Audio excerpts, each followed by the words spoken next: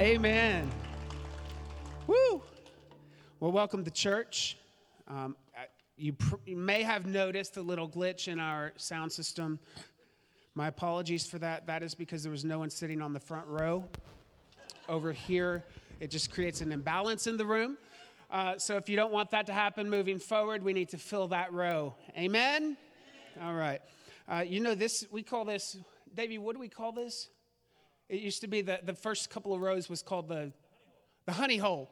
The honey hole, it's where the good anointing flows out, right? So anyway, those that are on the first two rows, welcome to the honey hole. Everyone else, there's still a front row available just for you.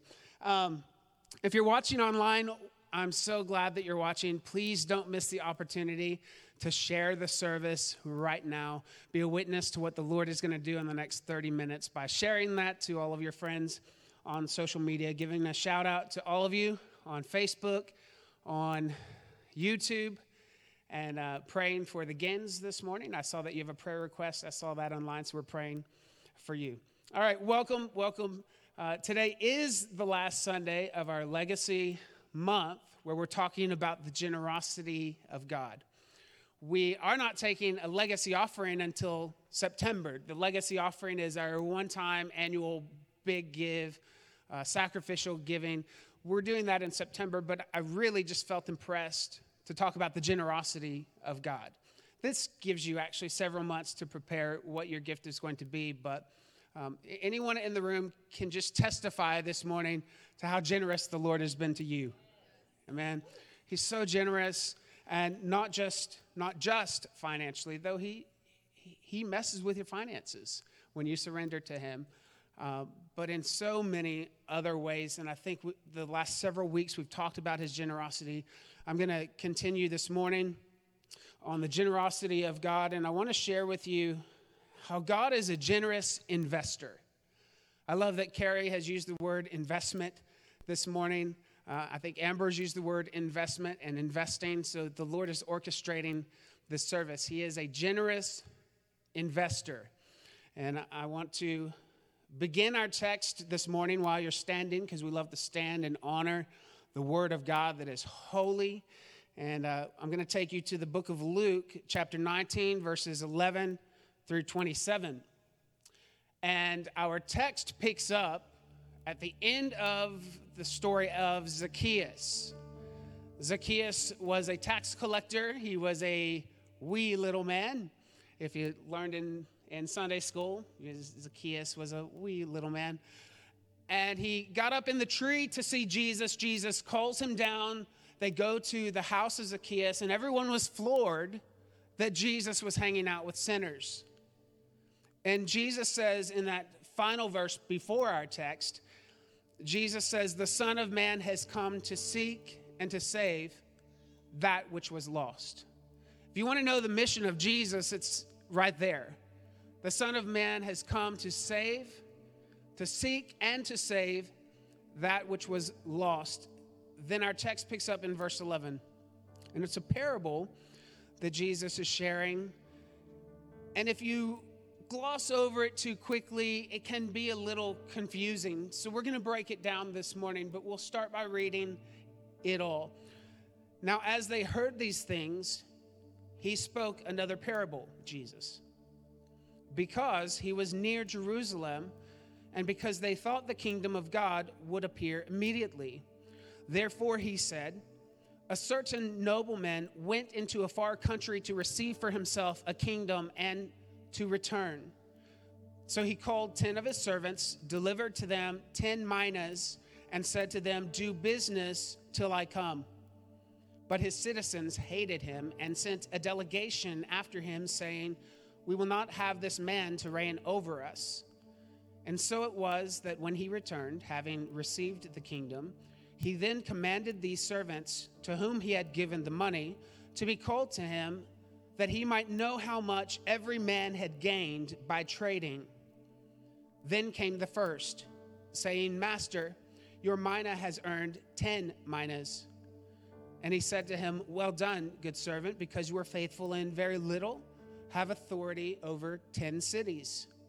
And the second came, saying, 'Master, your mina has earned 5 minas.' Likewise, he said to him, you also be over 5 cities. Then another came, saying, Master, here is your mina, which I have kept put away in a handkerchief, for I feared you, because you are an austere man.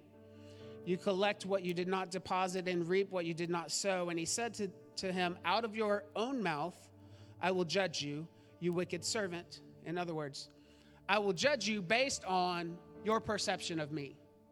The perception you have of me will determine the judgment you receive from me. Somebody say, oh my.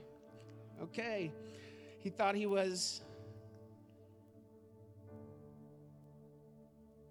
an austere man, collecting what I did not deposit and reaping what I did not sow. Verse 23, why then did you not put my money in the bank, that at my coming I might have collected it with interest? And he said to those who stood by, take the mina from him and give it to him who has 10 minas. But they said to him, Master, he has 10 minas. For I say to you that to everyone who has will be given, and from him who does not have, even what he has will be taken away from him. But bring here those enemies of mine who do not want me to reign over them, and slay them before me. The title of my sermon today is Risky Business. Risky business. Father, we come before you today. I thank you for the opportunity to speak this incredible, rich parable. God, I thank you that your word is already stirring life in the room. The chains in the spirit realm are already breaking and falling because, God, you didn't come here to perform a show. You came here to do business with the hearts of men. So we surrender to you today, and we say, do whatever it is that you want to do in the room. In Jesus' name we pray. Let the church say, amen. Amen. You may be seated. Generous investments. Roy was a single man living at home with his father and worked in the family business. When he found out that he was going to inherit a fortune when his sickly father passed away, he decided he needed a wife with which to share his fortune. One evening at an investment meeting, he spotted the most beautiful woman he had ever seen. And so he went to her and he said, I may look to you like just an ordinary man, but in a few years, my father's going to die, and my brother and I will split my father's $200 million. I think I'm a good investment. And she winked at him, smiled, asked for his card. A few weeks go by. He hadn't heard from her. Then he gets a call from his dad, and he finds out that this woman is now his stepmother. This woman knew where to make her investment. Okay, do you hear me? I can go with the brother who's splitting it, or I can go with the dad and get it all. She knew where to make her investment. Listen, God is a wise investor. I know we have different perceptions of God, and some of us feel like God is just this ethereal mist floating around that's just this nebulous flow of white clouds, and that you never know where God is or what he's thinking. But the reality is that God is very calculated. He knows exactly what he's doing.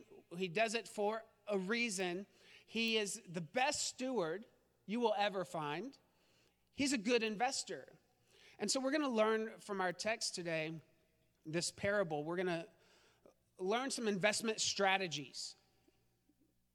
What makes God a good investor, and how does that impact us? What can we learn from this parable? And what do we need to do moving forward? Now, let me just break down this parable real quick and tell you what it means, because first of all, some of us in the room might just get thrown off when you hear the word minas. Because you're like, what is a mina? Why don't they just say a nickel?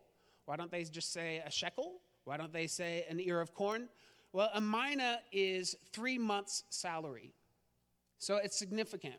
We see that a rich nobleman calls 10 servants, 10 slaves, and he brings to the table 10 minas. And he gives each servant 1 mina. How much is a mina? It's 3 months' salary. So nobody got the short end of the stick. When God gives you something, he gives you exactly what you need to perform what he wants you to perform. Okay, so there are no victims in this parable. There's no one that had to make something happen out of nothing. Everyone got the same amount. There were 10 servants, 10 minas. 2 of them decided to take a risk in investing. 2 of them. 2 out of the 10 risked investing their master's money. And the Bible tells us in this parable that they earned a handsome fortune. So they invested the 1 mina, and one servant got 10 minas. That's 1,000%. The next guy got 5 minas from 1. That's 500%. So these 2 guys really invested. But then the master returns. And when he returns, it says he's the king of the whole territory. So he leaves to go find his kingship or obtain his kingship. When he returns, he is the king, okay? He rewards the 2 servants who made money for him, promoting them to high positions of their own. And then he punishes the servant who kept the money safe, but unproductive. Then he commands that all who opposed him be killed in his presence.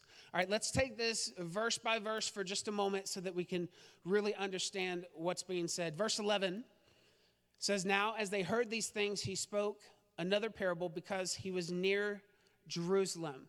If I had my Bible with me today, I would underline, he was near Jerusalem. That's an important phrase that Luke is trying to get us to understand the tension that is among them. Near Jerusalem, the disciples know that something is coming. The disciples know that the kingdom of God is close.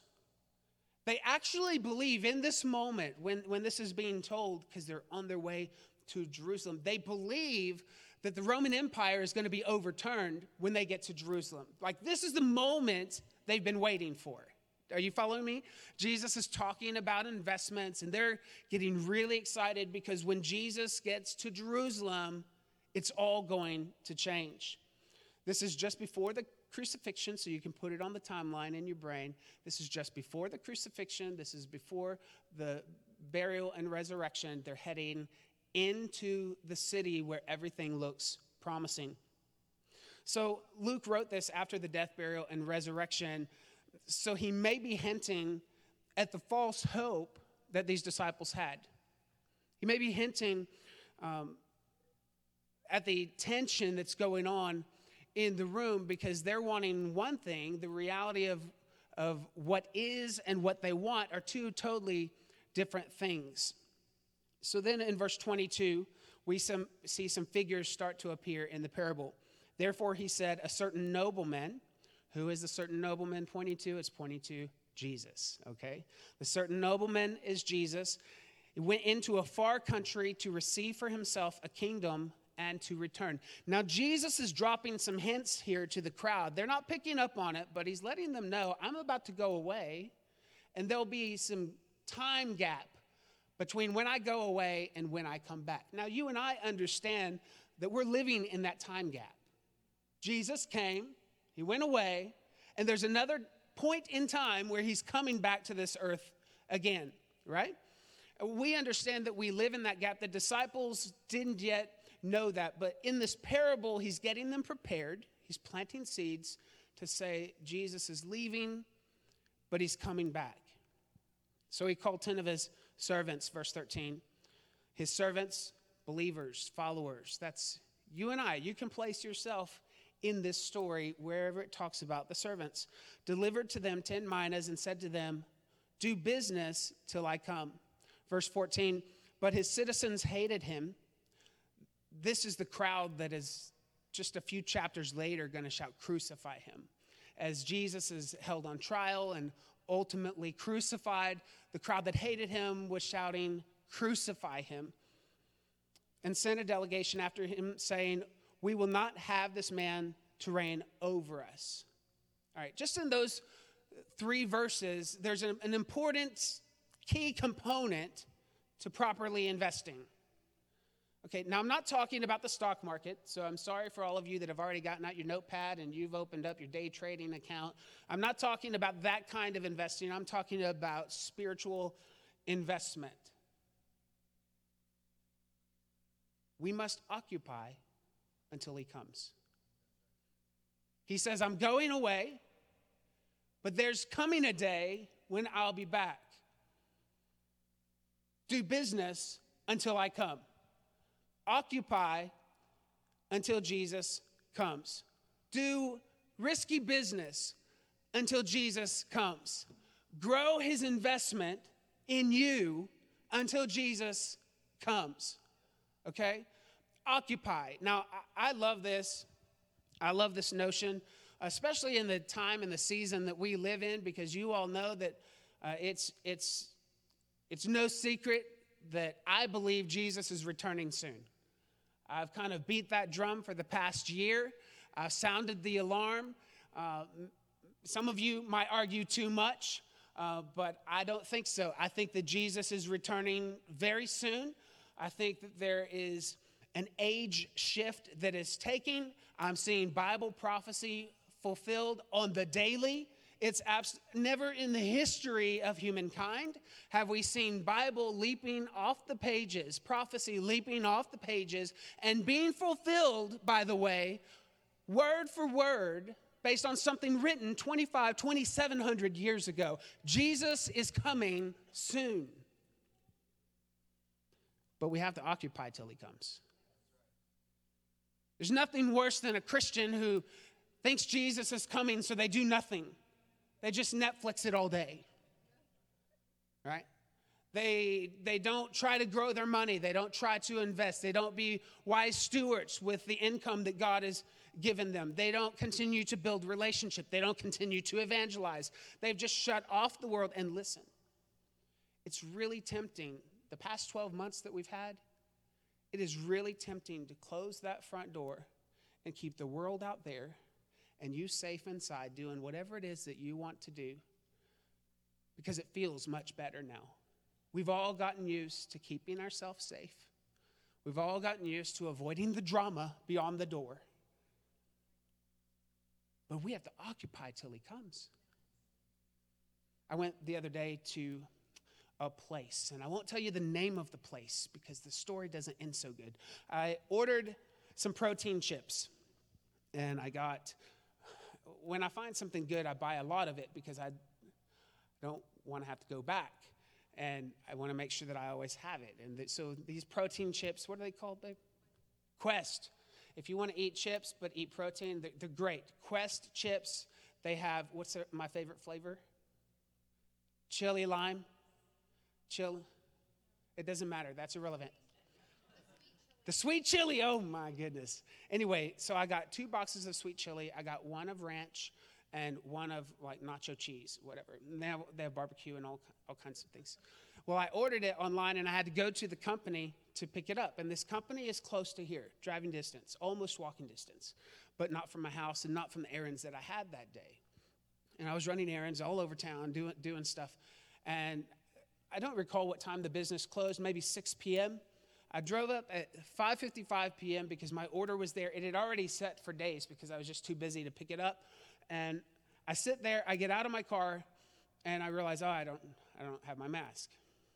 And so I go back to my car, and I'm looking for my mask, and Carrie's in the car with me, so we get involved in a little conversation, and she shows me something on her phone, and 4 minutes goes by. And now, keep in mind, in the parking lot, there is no one there. It's just my big old Suburban right in front of their door. Are you with me? You picture a glass door, all glass front.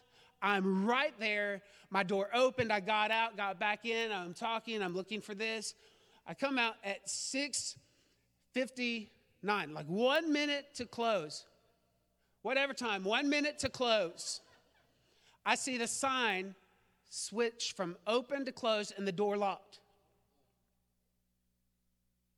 So I get up and I go, and I remember I'm a pastor, and I'm like, knock, knock, knock, knock. And I'm like, hey, hi. I mean, I'm like on the dot closing time. Do you know what I mean? And from the desk, he looks at me and he goes,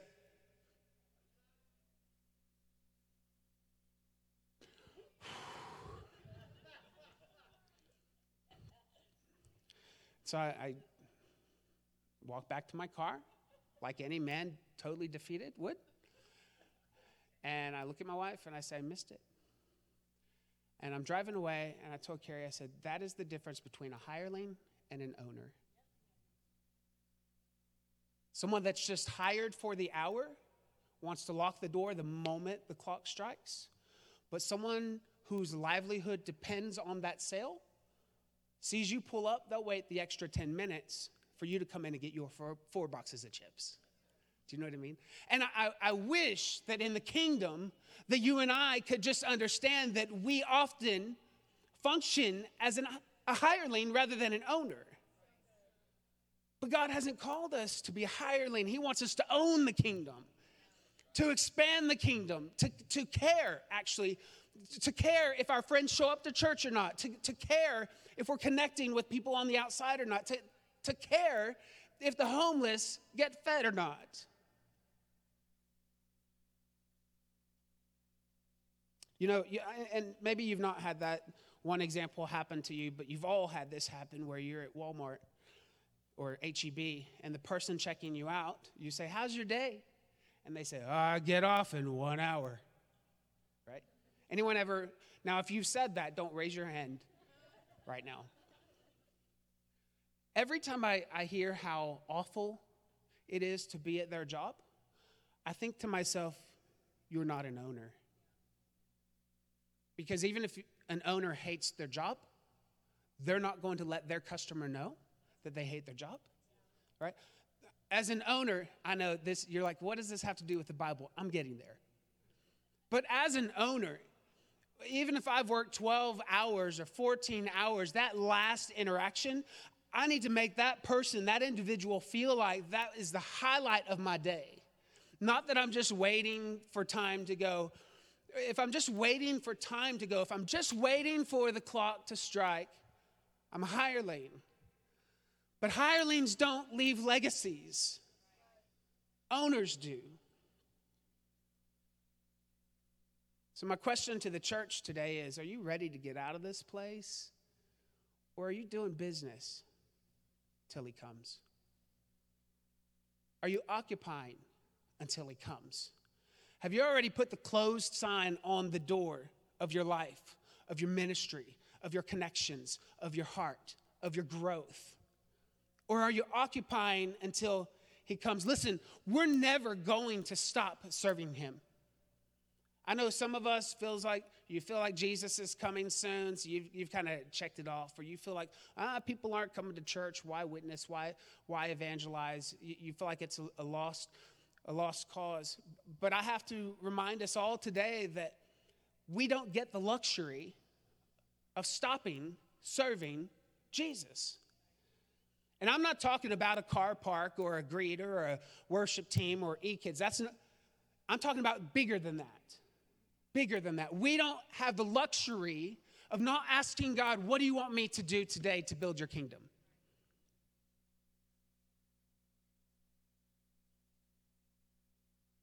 You know, the battle that we're fighting, I don't know if you realize this or not, but the battle that we're fighting in the spirit realm is bigger than you. Have you ever really thought about that? It's actually bigger than you. It's bigger than me. It's bigger than any one individual. It's bigger than any generation. The battle we're fighting in the spirit realm didn't begin the moment that you said yes to Jesus. This battle didn't begin when Jesus died on the cross 2,000 years ago. You know when this battle began? This battle actually began in Genesis, in the creation. Genesis chapter 6. No, Genesis 3, actually. After the fall, and God says, I'm going to put enmity between the seed of the woman and the seed of the serpent. That's when the war began. You know this battle that we're in, you know what it really is? It's a war of the seed. We're warring over the seed. That's why when we read in the Old Testament, we see crazy stories of Passover where all the male children under the age of 2 get killed. And they put blood on the doorpost as well. Do you remember all of these stories? Because the enemy didn't know how, didn't know when, But he knew that there was a promise made to him that the seed of the woman was going to crush his head. So ever since Genesis chapter 3, Satan has been after the seed of humanity. Now get this, it actually didn't stop when Jesus died on the cross and he rose again from the grave. Yes, the score was kind of settled, the outcome was determined, but the war didn't stop. Satan is still after the seed of humanity. Off topic. Do you know why the flood happened? Noah built an ark. This is not an allegory. It's not a parable. This quite literally happened to planet Earth. We read about it in Genesis chapter 6. Do you know why the flood happened? The flood didn't really happen because the world was so evil and there was lots of people sinning. The flood happened, according to Genesis chapter 6, because sons of God came into daughters of men. So there was a transaction between fallen angels and humanity. They produced offspring called giants, known as Nephilim. So the flood happened, and this is why in the Bible, Old Testament, you'll see where God says, kill everyone, kill the men, kill the wives, kill the children, kill the whole city. And you think, oh my God, what are you doing, God? Because God understood the DNA structure of that city, and he needed to wipe out the Nephilim because the DNA had been distorted. This is exactly why Noah was selected, he and his family, to go on the boat. The Bible tells us that he was pure in his lineage. He was fully human. Mind-blowing, right? Well, the Bible goes on to say that in the days of Noah and after that. So that tells us that even after the flood, the enemy's main goal is to distort the DNA of humanity. And do you know why that is? Because Jesus came to redeem humanity. And if Satan can somehow make us not human, we become irredeemable. It's a little bigger, right, than just like the old tradition in the story. The war that we're a part of goes much deeper. There are many layers to this. And so when I say occupy till he comes, I want you to understand that the war actually doesn't end when the rapture happens. Now, just so that we all understand what the rapture is, I can't theologically unpack it for you in this sermon because I'm out of time. But the Bible talks about there is a time when Jesus will return in the clouds. In the twinkling of an eye, the saints will be transformed into glorified bodies. That means you'll be able to walk through walls. You'll be able to do whatever Jesus did after his resurrection.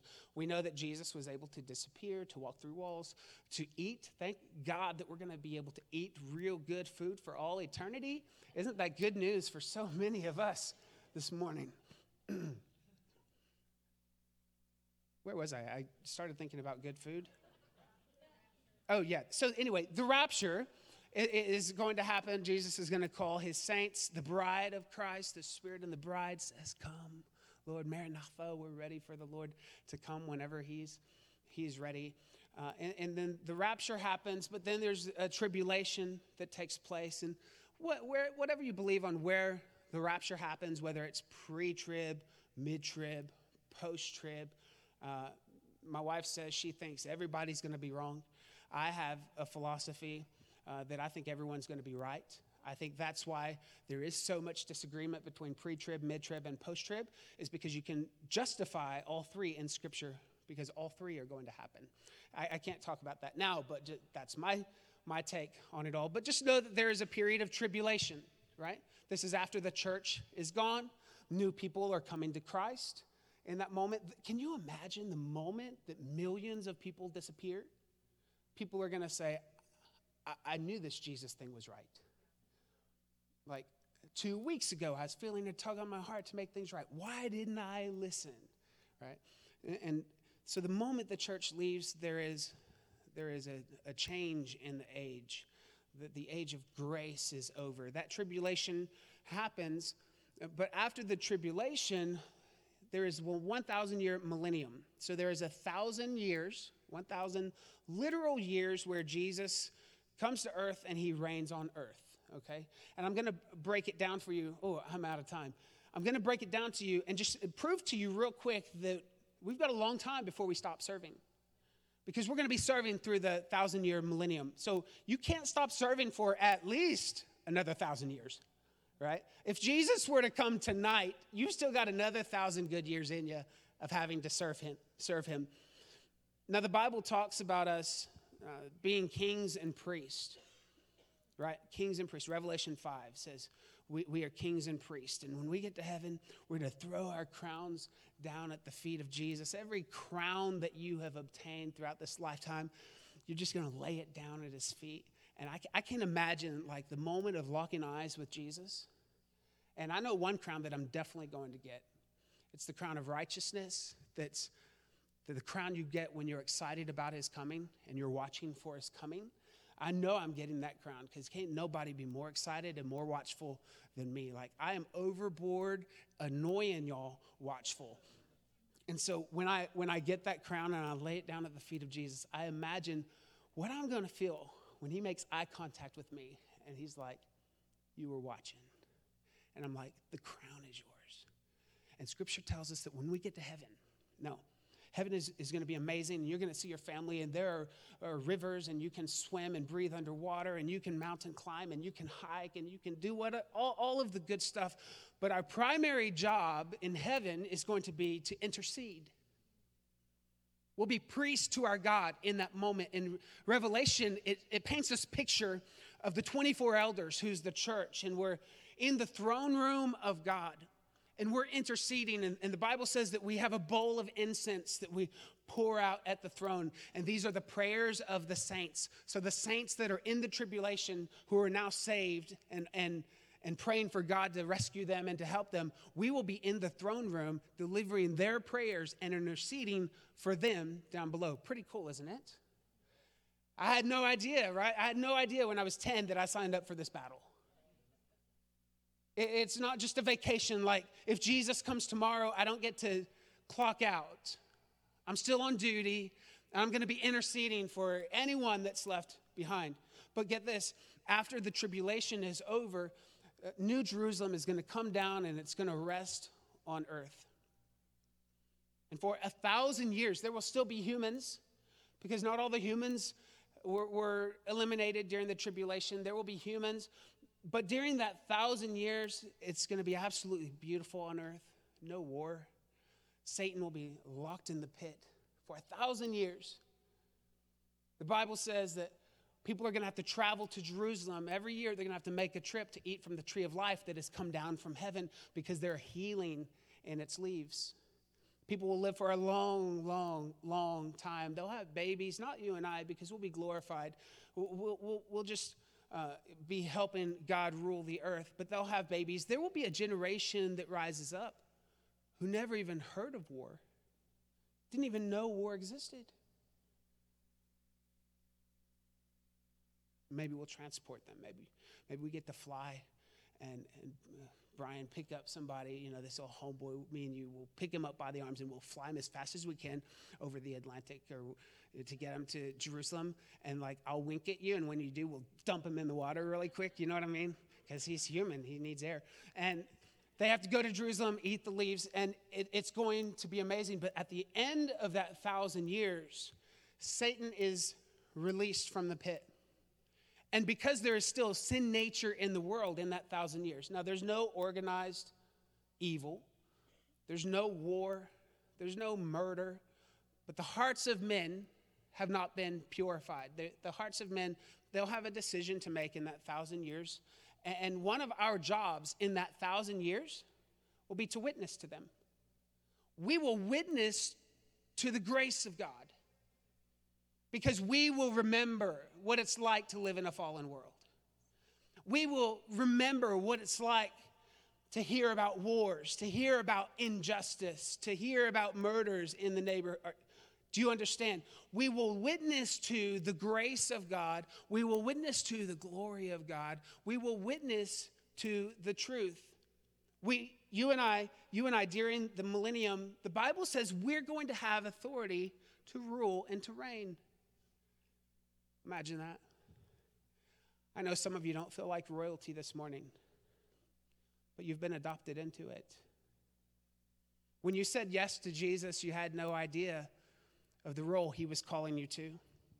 Toward the end, people will be disgruntled humans. Satan will be released one final time. He'll gather the humans. He'll encourage a revolt. And we know what happens. They will surround the people of God. And there's no fight. There's no war. They're coming to destroy us. But out of heaven, fire falls and destroys the enemies of God. And after that is the recreation. New heavens, new earth. And we live forever and ever and ever and ever. You see, on earth, we're to serve now as kings. You are a king on earth.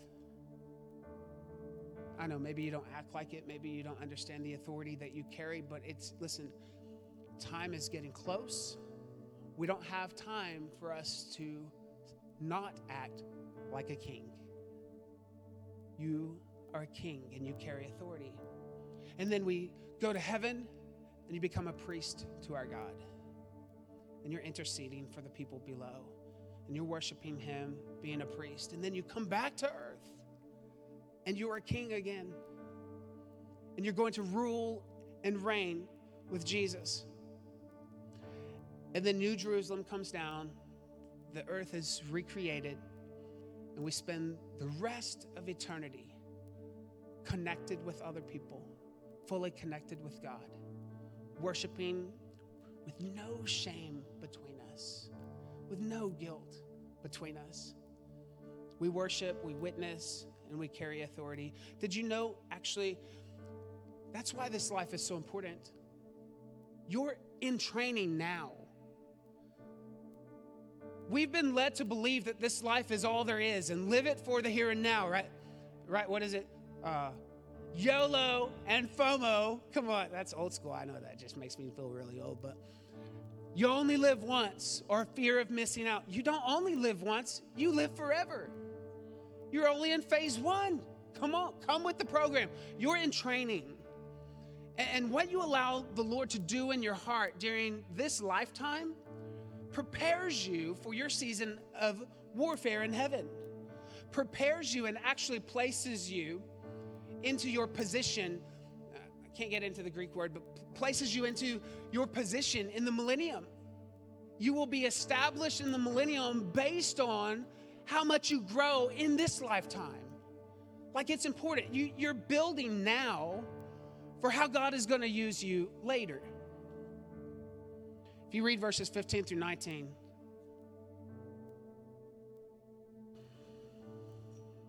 all right, I'm done, so let me just finish, all right? Stop pressuring me with your eyes. Verses 15 through 19. So it was that when he returned, having received the kingdom, he then commanded these servants to whom he had given the money to be called to him that he might know how much every man had gained by trading. Then came the first, saying, Master, your mina has earned 10 minas, 1,000%. He said to them, well done, good servant, because you were faithful in a very little. You have authority over 10 cities. Because you were faithful in a little, you have authority over 10 cities. The second one came saying, Master, your mina has earned 5 minas. Likewise, he said to him, you also be over 5 cities. I feel like this is a principle we don't understand in this lifetime. Many of us are praying for increase from God. We need favor, we need blessing, we need increase. But do you know the vehicle that God always uses to bring increase into our life? Increase always comes in the form of more responsibility. Did you see that? They managed the one well. They got 10, so God gave him cities to manage. If we want increase, we have to be ready for more responsibility. I know we think blessing and favor means more rest, but it means more responsibility. We think increase is about more money, but it's really about more wisdom being established. Parents, listen, the best way to teach your kids how to walk in the blessing of God, to walk in the favor of God, Yes, teach them to read the Bible. Yes, teach them to pray. Yes, get them to church, get them to camp, build healthy relations. All of those fundamentals, yes. But here's the nugget we often miss. If we want our kids to walk in the blessing of God, we need to teach them to walk in responsibility. Because God won't release blessing over someone that can't be established in responsibility. When your kids complain that they have more chores than their friends, just let them know that there are cities waiting for them to step into their authority. All right, verses 20 through 26. This block of text talks about the third and final one, the one that didn't invest.